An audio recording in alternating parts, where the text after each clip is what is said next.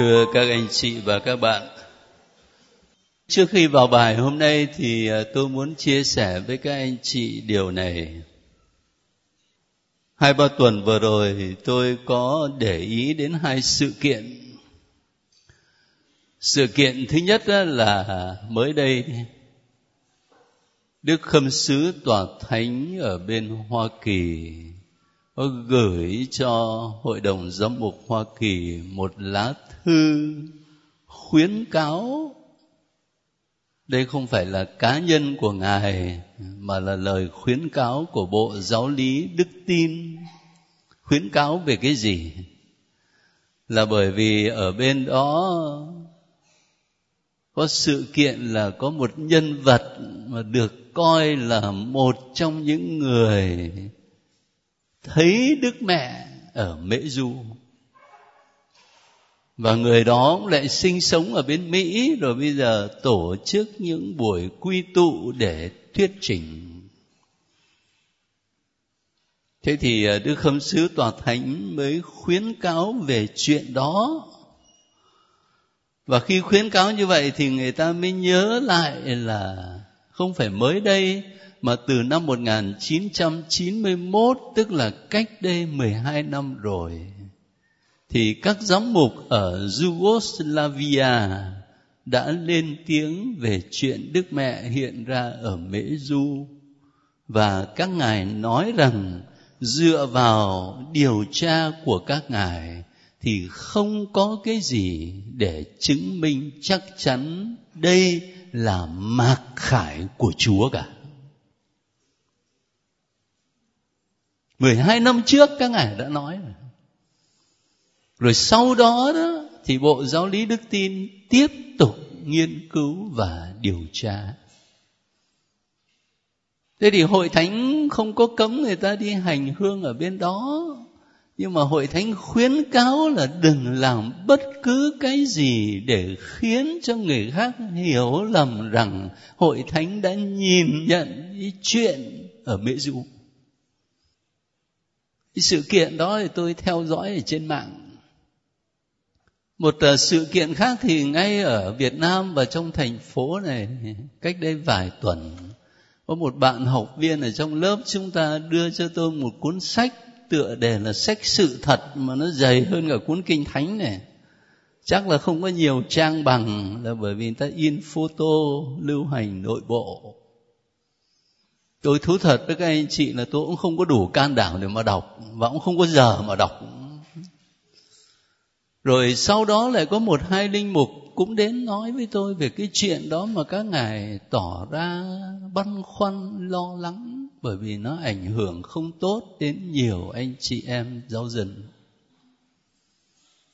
Tôi lắng nghe và cũng lướt qua thì thấy là trong cái cuốn gọi là sách sự thật, mà tác giả thì bảo là một nữ tu gọi là Maria Divine Mercy, lòng Chúa thương xót, thì cũng có nhiều lời khuyên đạo đức lắm.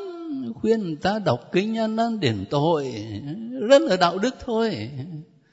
Nhưng mà bên cạnh những lời khuyên đạo đức đó thì hình như là cũng nói đến tận thế hơi nhiều.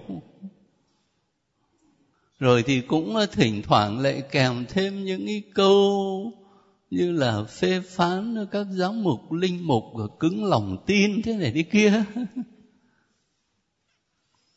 Tôi muốn nói với các anh chị những sự kiện đó và gợi một vài suy nghĩ như thế này. Cái sự kiện ở Mễ Du đó, tôi kể cho các anh chị nghe vừa rồi để thấy là giáo hội Công giáo cẩn trọng như thế nào. Cẩn trọng như thế nào để tuyên bố rằng đây có phải là mạc khải của Chúa không?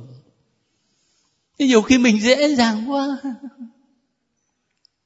Và khi giáo hội cẩn trọng như vậy mà không hợp với ý mình thì mình bảo là mấy cái ông giám mục, mấy cái ông linh mục là chẳng có đức tin gì, chỉ có mình mới có. Tin cái gì? Tin cái gì? Cái nguyên tắc căn bản mà tôi đã từng chia sẻ với các anh chị ít là một lần, chứ còn thật ra có lẽ vài lần. Đó là những mặc khải cần thiết nhất thì Chúa đã bày tỏ cho chúng ta trong Chúa Giêsu Kitô. Và những người trực tiếp được đón nhận mặc khải ấy là các thánh tông đồ. Vì vậy khi vị tông đồ cuối cùng qua đời, mọi sự đã đủ rồi. Chúng ta không cần phải đợi chờ một mặc khải nào khác cả. Tôi dám bảo đảm với các anh chị cứ đọc Kinh Thánh, cứ nghe lời Chúa và sống theo lời Chúa, các anh chị không mất linh hồn. Đó là điều rõ ràng. Nhưng mà tại sao Kinh Thánh thì không đọc mà cứ lo đi tìm những cái tài liệu này với tài liệu kia? Có thực sự nó phát xuất từ đức tin không? Hay là nó chỉ là sự tò mò, thỏa mãn cái sở thích của mình? Thánh Phaolô ngày xưa đã từng nói với các tín hữu thời đó, và có lẽ thời nào cũng cần thôi. Ngài đã cảnh giác rằng sẽ đến một thời mà người ta không chịu nghe đạo lành, mà chỉ nghe bọn người khéo nói, làm cho họ vui tai và thỏa mãn tình tư dục. Cái tình tư dục ở đây không phải là lỗi điều răn thứ 6 đâu, mà tình tư dục ở đây là những cái sở thích tự nhiên của mình, tò mò vậy.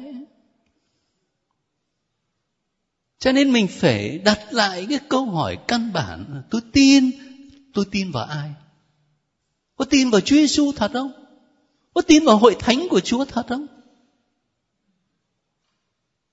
Và tôi chia sẻ với các anh chị điều đó để các anh chị cũng có thể chia sẻ lại với những anh chị em khác.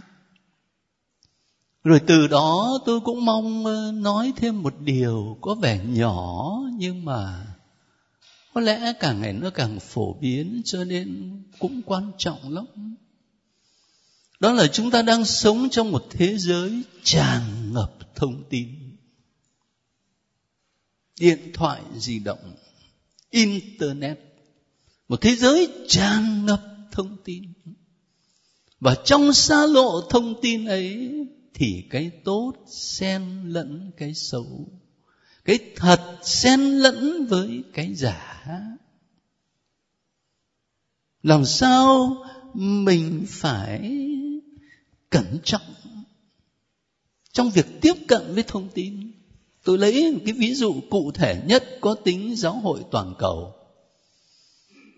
Cách đây chừng 1 tháng, Đức Giáo hoàng Francisco Ngài có trả lời phỏng vấn của một linh mục dòng tên. Không phải cá nhân linh mục đó, mà vị linh mục đó là đại diện cho đến 5-6 tờ tạp chí lớn của dòng tên ở trên thế giới, ở bên Italia, bên Mỹ, bên Anh. Người ta gửi những câu hỏi, rồi vị linh mục đó đúc kết lại và gặp gỡ Đức Giáo hoàng, đặt ra những câu hỏi. Cái bài trả lời phỏng vấn đó thu hút người ta nhiều lắm. Thế là ngay sau đó ở trên các phương tiện thông tin đại chúng, đủ thứ bài viết về Đức Giáo hoàng trả lời phỏng vấn. Và người ta cắt nghĩa như thể là vị giáo hoàng này sắp sửa thay đổi toàn bộ tín lý của Hội Thánh Công giáo. Có một đường hướng hoàn toàn khác. Nhiều người Công giáo thì cũng cứ theo dõi vậy rồi đâm hoang mang. Ở một linh mục ở bên Hoa Kỳ trong một thánh lễ Chủ nhật, Ngài mới hỏi anh chị em đi dự lễ là ai trong anh chị em trực tiếp đọc cái bài phỏng vấn, xin mời giơ tay. Cả nhà thờ có 5 cánh tay. Nghĩa là làm sao? Nghĩa là trực tiếp mình đọc cái bài phỏng vấn đó thì chẳng mấy ai, mà cứ toàn nghe thiên hạ nói về thế này, nói về thế kia. Anh chị hiểu không? Vấn đề nó nằm chỗ đó. Trực tiếp mình đọc thì không, cứ toàn nghe người ta nói không, mà nó nói theo cái hướng của nó cắt nghĩa theo hướng của nó lèo lái người đọc theo ý muốn của nó mà mình không ý thức. Rồi không những vậy, mình lại còn vui vẻ đi truyền lại cho người ta đấy chứ.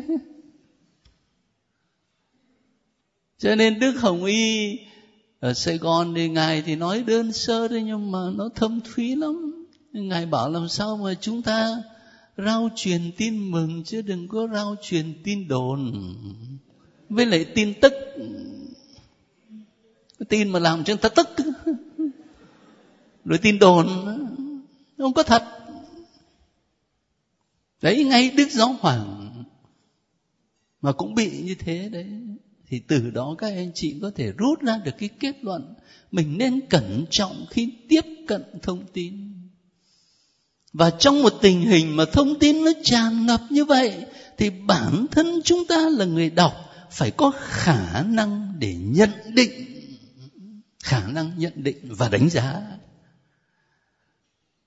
Nhiều khi tôi giúp giáo lý cho các anh chị, hoặc là đồng hành với các anh chị đọc Kinh Thánh ấy, thì cũng hàm cái mục đích ấy, là để giúp các anh chị có nền móng và có khả năng để tự mình nhận định, chứ không phải để người ta lèo lái mình. Và như thế thì tự mình phải cẩn trọng, và đồng thời phải cẩn trọng khi mình chuyển thông tin cho những người khác. Chứ còn người ta chỉ đánh vào tâm lý của con người. Nếu tôi nói thật, các anh chị mở những trang tin ra, những cái tin nào mà thu hút người ta nhất? Toàn những tin về bạo lực, đánh đấm, về sex, về tình dục, về mốt áo này, mốt áo kia, lại khái vậy. Còn những cái suy tư nghiêm túc, những giáo huấn nghiêm túc, ít người để ý. Cái xu hướng của thời đại là như thế. Thế chúng ta là người Công giáo, mình phải có sự cẩn trọng, cần thiết khi tiếp cận những thông tin như thế, ảnh hưởng đời sống đức tin của chính mình, rồi của những người chung quanh. Đấy là một vài chia sẻ tôi mong được nói với các anh chị, nó từ những sự kiện có tính thời sự mà tôi tiếp cận trong 2-3 tuần vừa qua. Thế bây giờ thì mình phải vào bài của mình, chứ nếu không thì lại đi về mất.